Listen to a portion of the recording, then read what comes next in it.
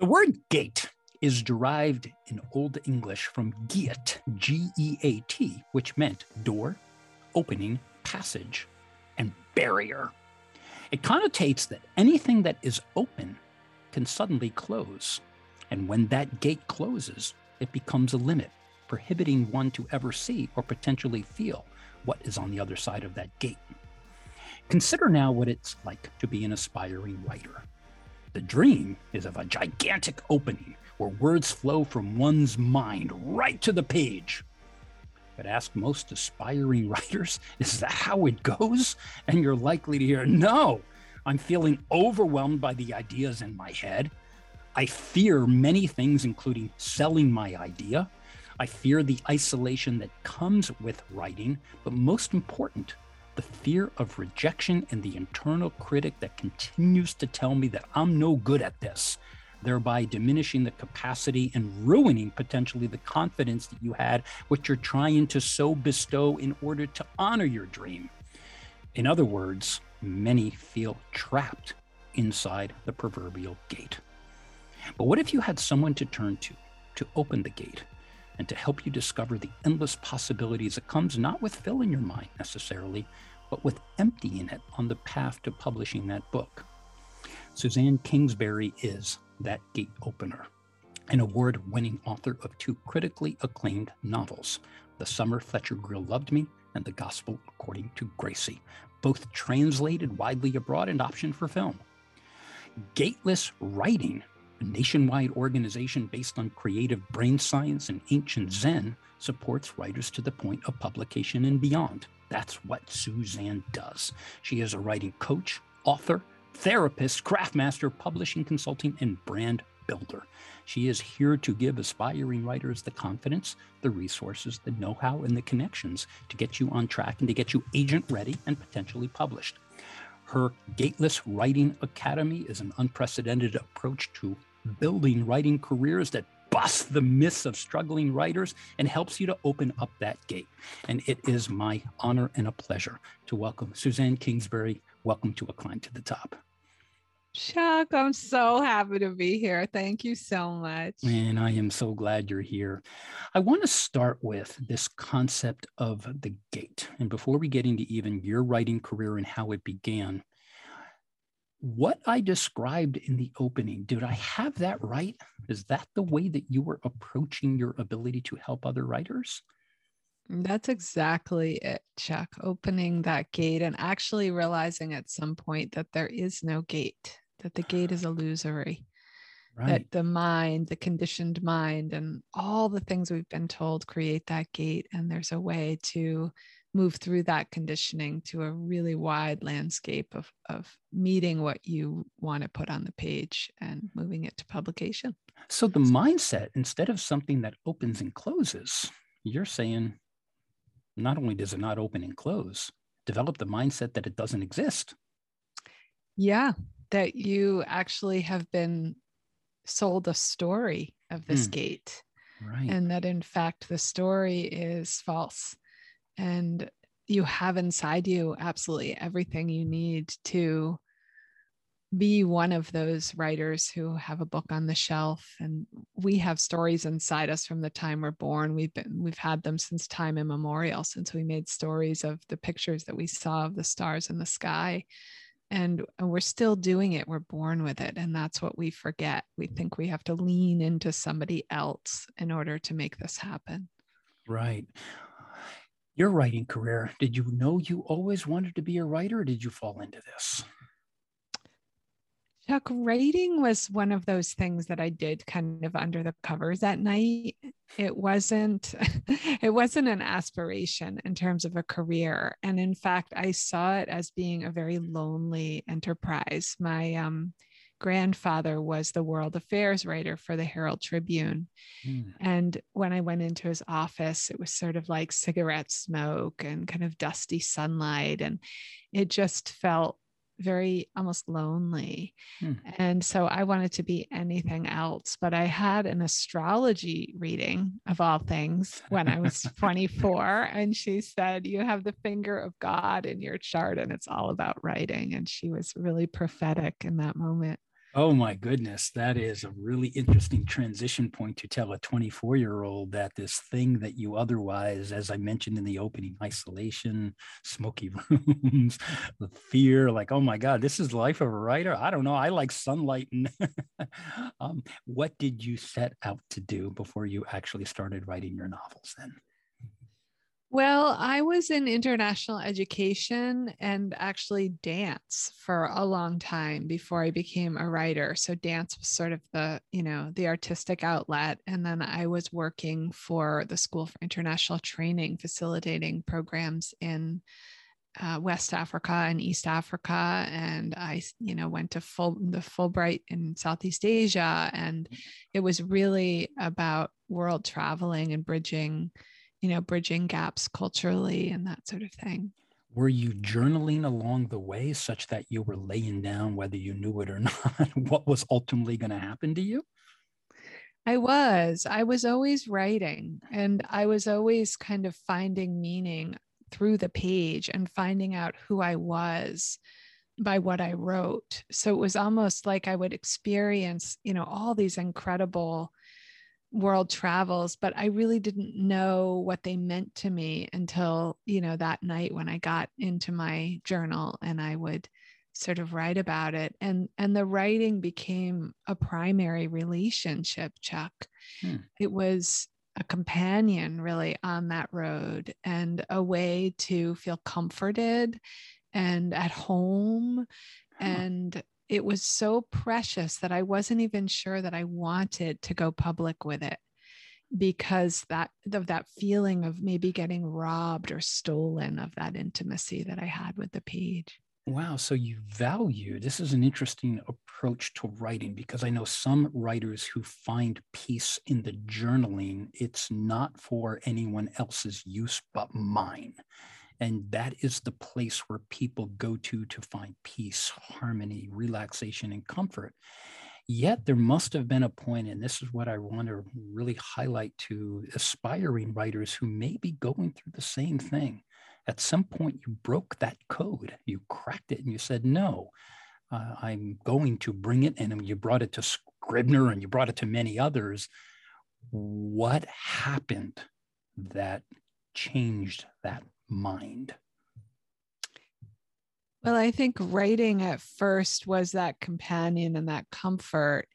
And then I started to get very interested in craft, not because I wanted to take the story anywhere necessarily, but I just fell in love with the idea that there was such a thing that you could marry craft with story and with the imaginal sort of visions in your mind, and you could create something that was almost scientific in form or mathematical. Like craft is so fascinating in how it alchemizes a story. It takes something that's kind of all over the place and it gives it banks for this river. And so I became very obsessed with the study of craft and the research of what makes great dialogue, what makes a great book, what is structure or architecture in terms of the novel. And then I really just wrote to work that out, to see if I could do it. It was almost like a kid who takes apart a radio to figure out how it works. I didn't really, Chuck, feel like I was going to be a novelist, even while I took that year off, to see if I could do it. It was kind of a dalliance, it was almost like I got hoodwinked by the god of writing to do this, to do this dance with it that Right. wound up being a life changer. It was completely the before and after of my life, when that book and then those books got sold and got sold so well. Right, indeed. Yet, what were you feeling like at the transition point where this is going to go from the level of intimacy and private to now public and its vast array of anybody anywhere on the world can read what it is you were laying down? Was there a conflict or was it just a smooth transition? It was terrifying. Yeah, It I was wonder. really How terrifying. so? Well, because I had so much intimacy with the craft and the stories, to expose it really felt like going in front of a firing squad, because inside that place where I was creating the work, it was very cozy and fun and exploratory. I mean, it was just an adventure. And safe. And safe, super safe. Right. Exactly. And it was really the most fun I'd ever had. So then the book sold, and almost right away, I want to say I was ecstatic, and I was for maybe like 10 minutes. And then I went into a pretty deep depression. And that wound became gateless. It became the reason that I wanted to help other writers, because I realized that we need a hand to hold through these very tender parts of the creative process, particularly, I think, when we go public, because at some point we do want to do something with the work. We want it to be a success. We want people to read it. We want to win awards, maybe. We want to get optioned for film. Right. But first of all, how do we do that? And second of all, whose hand do we hold through that wild terrain? Because there are going to be critics. There are going to be people who say no, and they don't say no very gently. And you can feel like you're getting your clothes torn off, and you're just standing there naked, getting, rotten fruit thrown at you, and you have no insulation and nobody to turn to. So, I didn't have that bad an experience, Chuck. It was very delicious in terms of what happened for me on the publishing road. But I could feel what it would have felt like if I had gotten bad reviews or been ignored, or it could be brutal. Well, I think there is an interesting dichotomy as you described the intimacy and the safe zone that you don't necessarily think of as a measure of achievement. Because in writing, particularly in book publishing, everything seems to have a metric. You are on the top 10 New York Times bestseller list. You sold X number of books that people want to hear. And I'd imagine even in your optioning for film, one of the questions is, how'd the book do? And it didn't matter. Nobody asked you, what was it like to be intimate in your relationship to the book? How many did you sell? Okay. So I would imagine your transformation was almost either an acceptance or a letting go, that this thing that I'm doing in the intimacy of writing is something so colossally on the other side of this gate. It must have taken you time to come to terms with that, because you wrote another one. Yeah, exactly. I wrote another one, and I really that was before the first book went public, because I got a 2-book deal, right? So I sold the first, and they said, we want the second, even though it wasn't written yet. Right. So I hadn't experienced yet what it was like to have a book in the world. And then I wrote the second book, and I still had that incredible symphony inside myself, and that synergy with the work, and that feeling of, it's hard to explain, but when a book comes together, there is really nothing like it. It feels like divine ecstasy. And you probably know that from being a writer. There's something magical that happens between the human, and the word that is almost ineffable, to try to explain. And that's really what I wanted to recreate, because once I went public, it was hard, Chuck, to find my way back to that magic. Right. It was like, yes, it was lovely, to be out in the world and to go on book tour. But I kept longing for and having nostalgia for the creative process, and when I was inside it, and that intimacy and that ecstasy. And I wanted to share it. I remember when I first found my way back to it, it was because I gathered other writers, and I said, let's do a writing salon, and let's create together, and let's read aloud, and let's not tell each other what we don't like or what needs fixing or any opinion. Let's just tell each other what we love and what has energy and what has power in the work, because that really will generate the best work, right? It will generate more work. It's just really against the grain to start to tell somebody what's not working. I mean, they might need craft, right? But they don't need opinion. And that really returned me to the magic, gathering the other writers and starting to read aloud and work like that. I remembered again who I was, as a creative. Well, it's an interesting reconciliation that you went from the intimacy and the closeness of this thing that you value to now you're now in achievement, because you're now, and you had a commitment to your publisher who has an expectation. Maybe they cared about your intimacy, maybe they didn't, but they've got another metric and they need to sell those books. If you could tell that person back then, if you had the opportunity to speak to yourself throughout that time where you were now transforming from this almost closed gate to opening your own gate, would you have told yourself something different?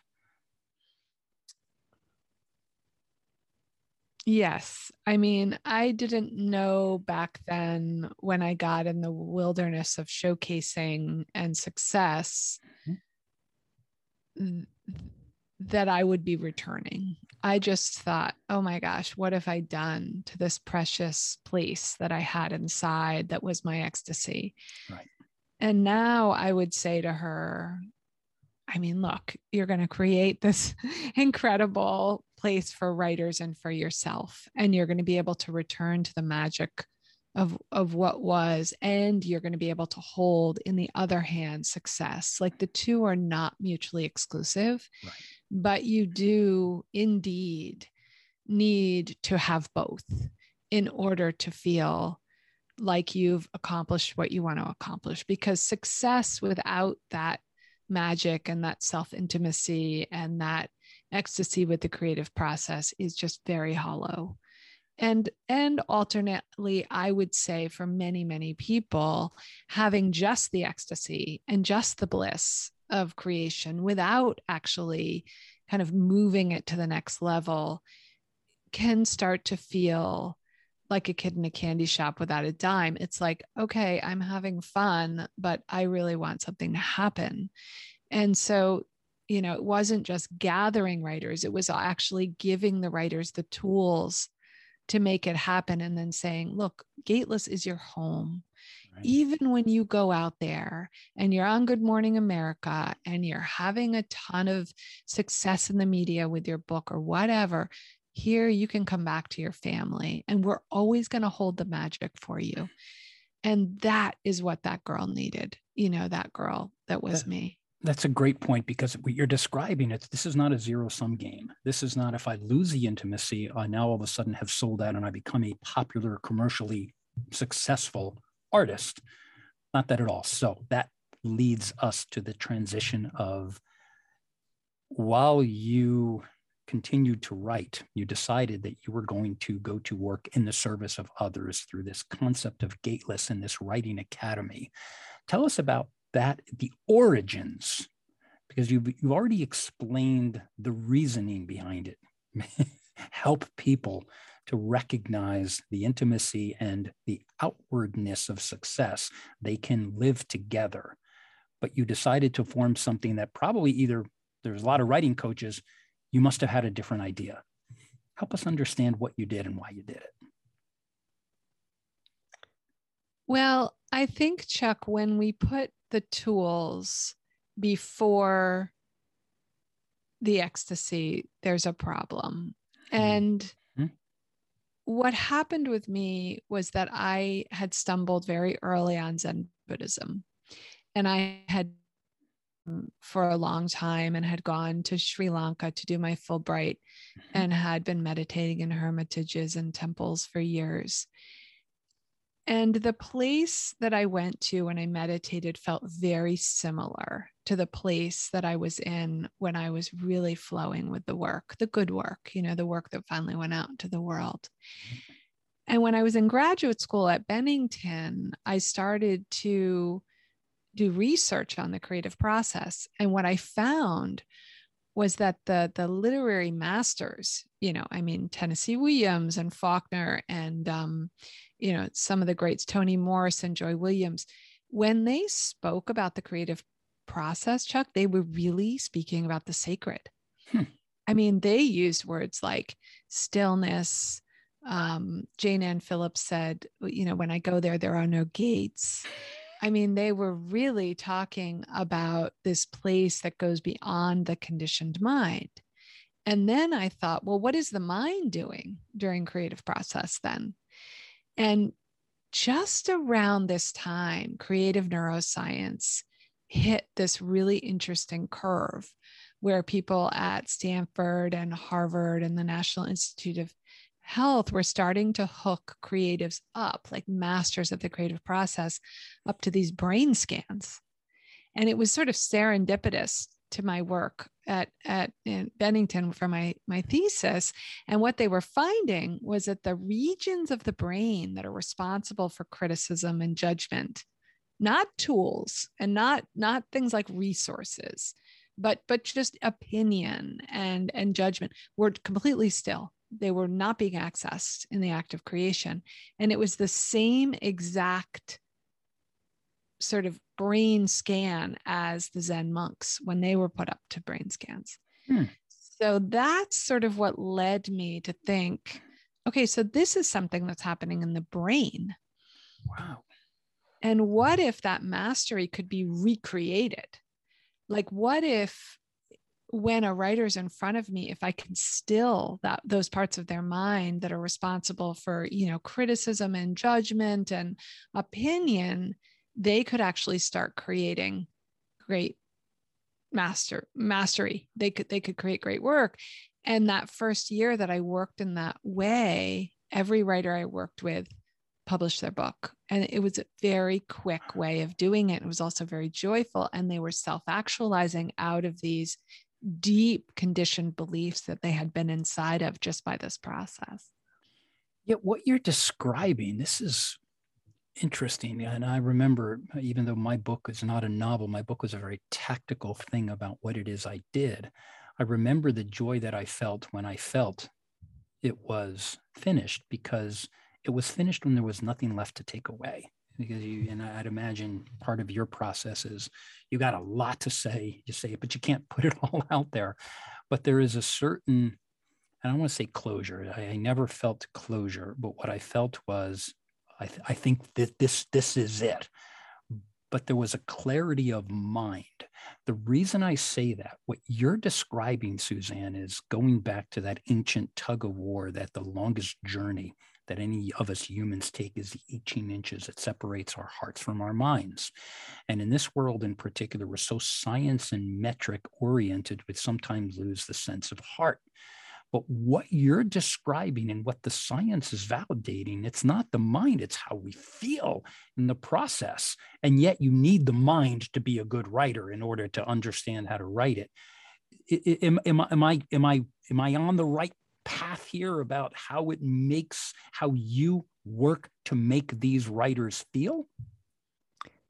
Yes, it is. And it's maybe a little even more clinical than that, which is being able to trip the relaxation response, allowing them to know they're in a safe, risk-free place, giving them tools and resources to make the dream happen. Right. Because part of it is we believe that criticism and judgment create great work. But great work is not made through criticism and judgment. In fact, what happens when we're criticized or judged is that we go into fight or flight. Right. And when we're in fight or flight, the imaginal shuts down, memory shuts down, everything we need to create great work is gone. So I want to keep writers out of fight or flight, keep them out of other people's opinions, other people's saying, I can fix this, or I don't know why you're doing it this way, and really allow them to understand that they're going to have every resource and tool they need to make their dream happen. And also the foundation of what they have inside them and the fact that they have an intention of writing the book is enough. It's enough. to create mastery. There's a difference here. What you're not describing necessarily how to teach someone to write. You're describing how to become a writer. And I think, you and I come from very educationally sound backgrounds where education mattered. And I teach in an institution that I'm so proud, yet it's very much the model is cram, exam, and tell us everything you did wrong. But rarely does one get the prescription of the things you need to do right. It's just fix this. But your point is, no, it's not that at all. You have a different approach. What a wonderful thing. Describe to us then, give us one example of a writer that came to you and what you work through to help them arrive at this wonderful place. Well, let's talk about Bob Litwin, because we both know I was Bob hoping Litwin. you would, because it is, of all the shows that I have done, Bob, if you're listening, your book has had an impact on me beyond my wildest dreams. And Suzanne was a partner in the creation of this wonderful body of work. So I am grateful not just to you, but to Suzanne. Let's describe that one, because I love what happened here. Well, Bob Litwin, as you know, is number one in the world, has been number one in the world as a tennis player in his age range. And he had come to me because he was in a place of knowing that he had a book inside him and not having any idea how to conceptualize it, articulate it, get it down. He's an incredible coach. I mean, he works, on Wall Street. He's really, I think, changed the face of Wall Street in terms of what he's doing with, these traders who need to change the story. And, I'm sure in terms fiscally or whatever, financially, he's probably like a wizard. But at any rate, he had this incredible book that could help anybody in or out of the sports world or the financial world. And I could tell just by talking to him that he's a powerhouse and brilliant. But when he came, he had a lot of beliefs around writing, even this magnificent, brilliant man. And some of them were like, I don't know if I really, finish things. And I like to be doing, I don't like to be sitting there and writing, and, all these kind of things that a lot of us say and feel.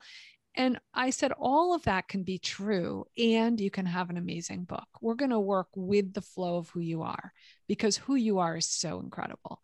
And he brought, I don't know, Chuck, I mean, like huge boxes sort of like papers, just notes and everything.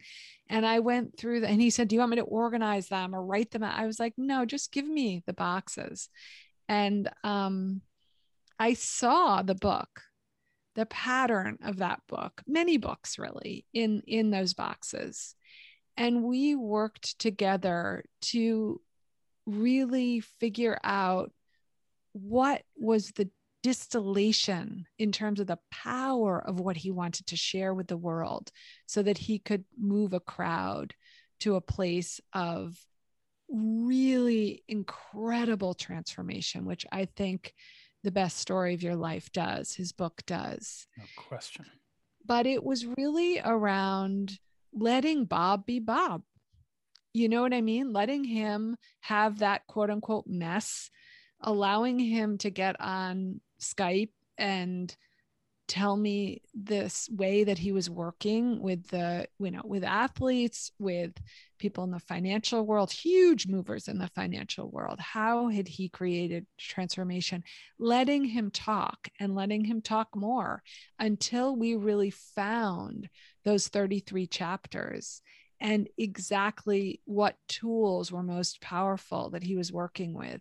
And that main concept of change your story, change your life.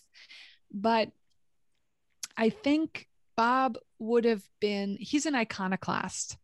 He's a rebel. He's so great because he knows all about the self-actualization, and he has taken, he's a devout follower of the best people in that arena, but he doesn't follow anyone else's rules because he has his own way of working.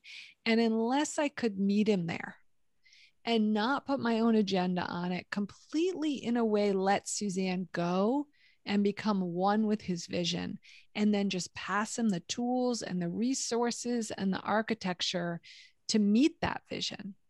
There was no way that he would feel like really bright and excited about that book. And now he owns it. He loves it. I mean, so many people have read that book. It's been a bestseller. It's been all over the world in terms of what it's done for people. Oh, indeed. And I count myself as one of them. You know, one of the precepts in the book is the beginner's mind. And, you know, at my age and what I've been very proud to be able to accomplish, it just hit me like a 2x4. Like, oh my God, everything that he's saying is so fresh, and I get to rediscover my own beginner's mind. So thank you, Bob. But thank you, Suzanne, for playing a part of that. But I think the part here, who taught you to do this? Or did it just happen? It happened because I wanted it myself. Right.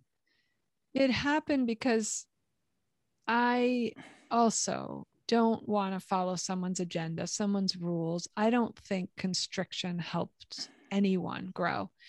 But I do want to be clear, Chuck, that it's criticism and judgment and opinion that we're taking out. Right. We are not taking out education. We're not taking out resources or tools. Those are so important, and they get passed down and passed down again from great writers and great teachers throughout the years. But it is allowing for my ego and my own idea about what this should be to go out the window and allow the writer really to tell me what they are through the page, through what they're saying.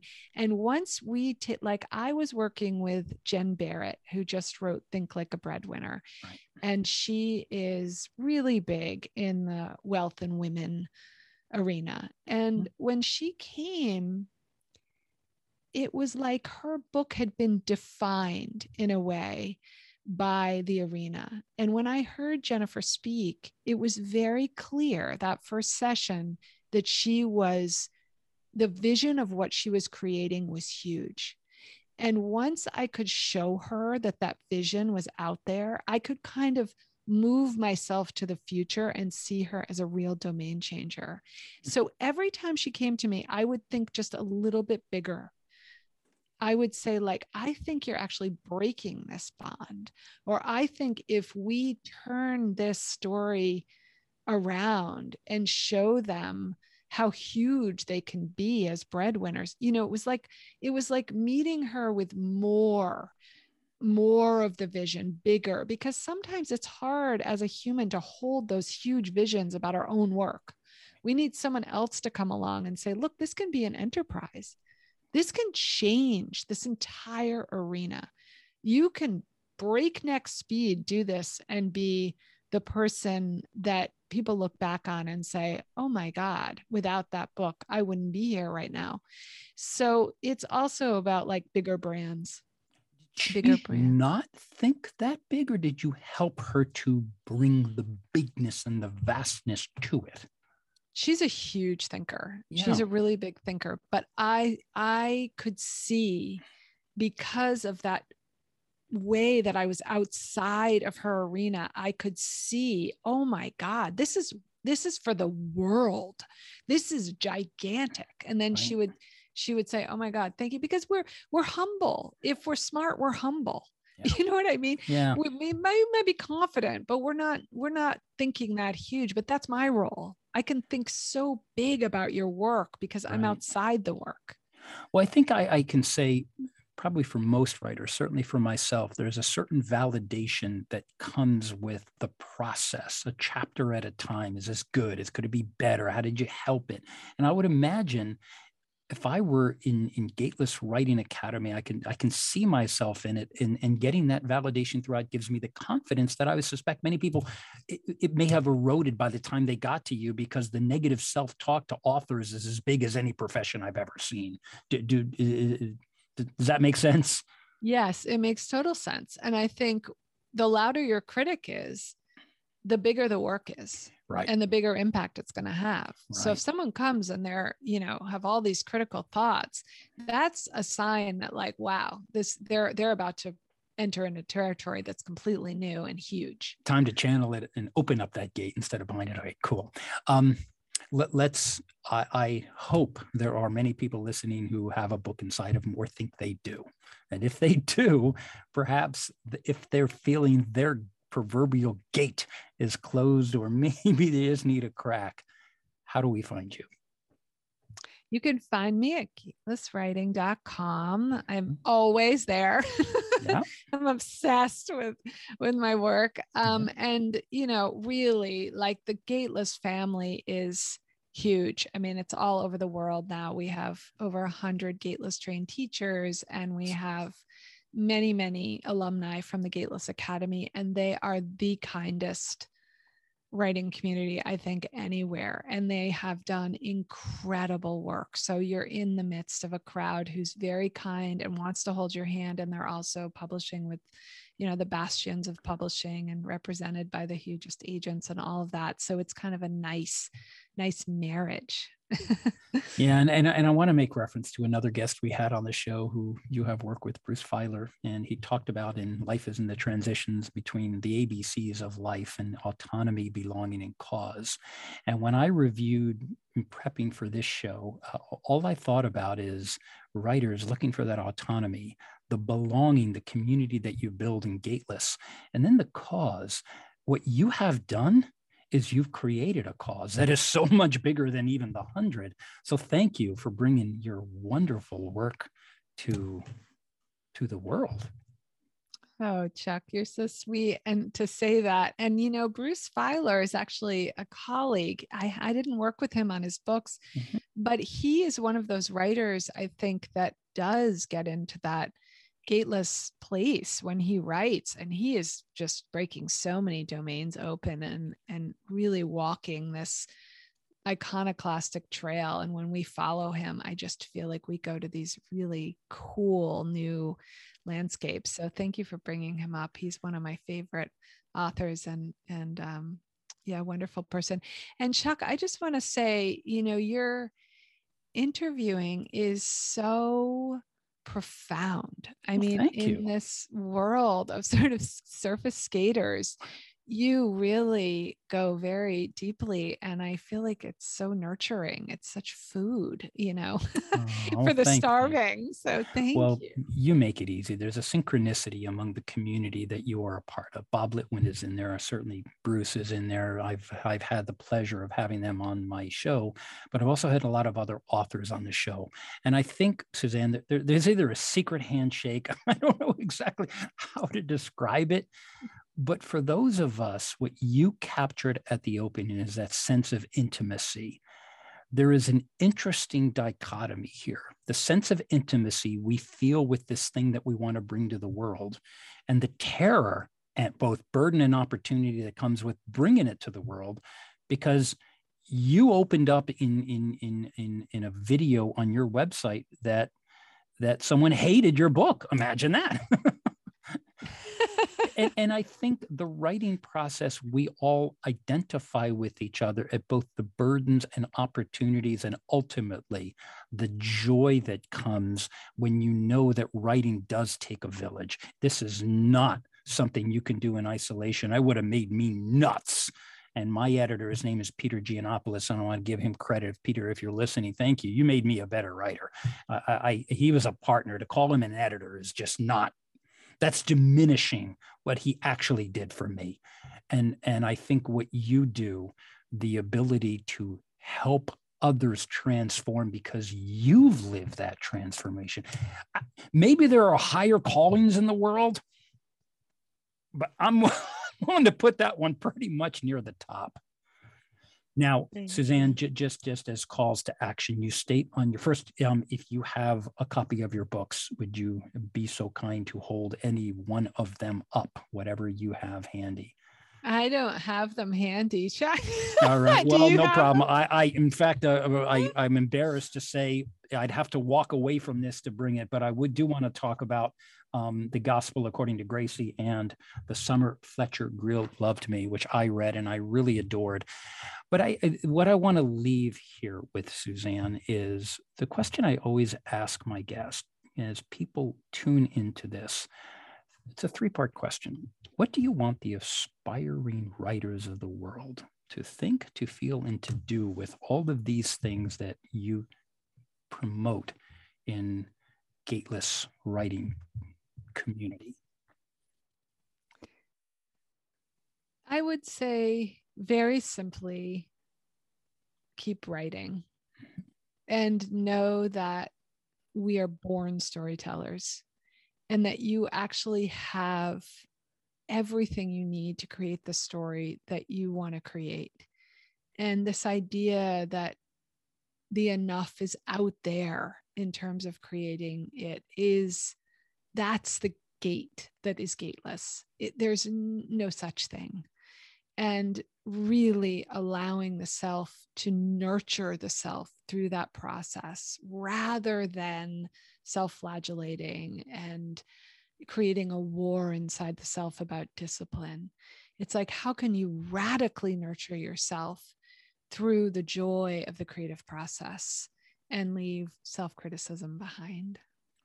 So to all you aspiring writers who beat yourself up, I get it. We think we've all been there, but I think when we turn to Suzanne and the gateless concepts and to recognize the endless possibilities that comes what happen when you open up those gates, as we say, open the floodgates and let it all pour in.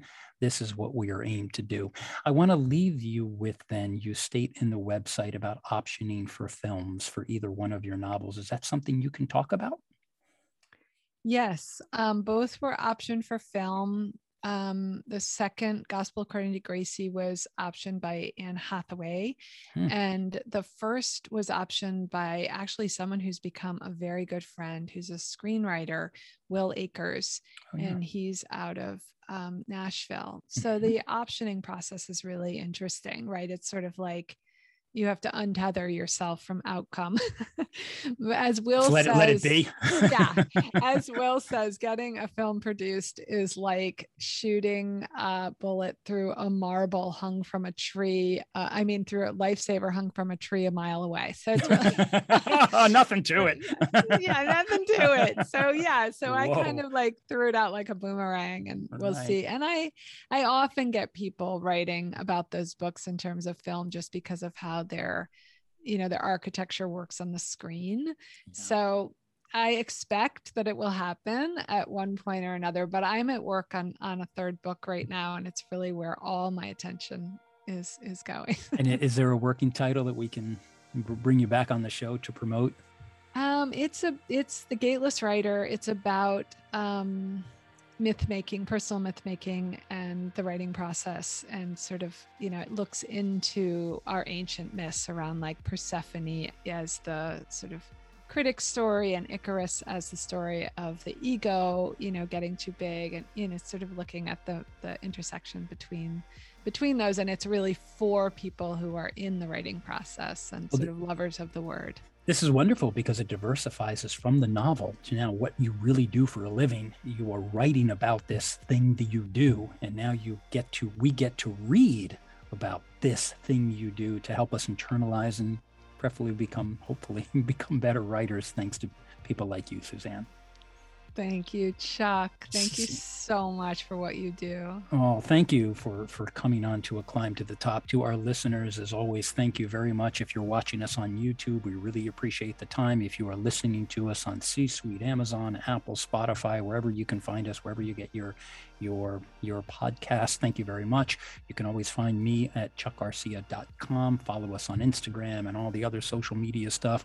But the most important part is what a joy it is to have Suzanne, who goes to work every day in the service of someone else's success. This is what this community does. And when it comes to our sense of belonging, how joyous it is to bring in these wonderful contributors to other people's lives, including many of the names that we mentioned. And Suzanne, I am grateful to Bob Littman for introducing us. Thank you, Bob. I can't be all the people you have introduced me to, but to bring Suzanne here to talk about particularly maybe the aspiring writer who's listening to us, could use your help. But Suzanne, most important, continued best wishes for this wonderful success and this great work that you do. I am grateful that Bob has brought you into my life, and I thank you for your time and contribution to A Climb to the Top. Thank you so much, Chuck. This was an absolute joy, and hello and welcome to all your listeners. Indeed it was. Thank you very much. We are signing out. Thank you for listening, everyone. See you next week.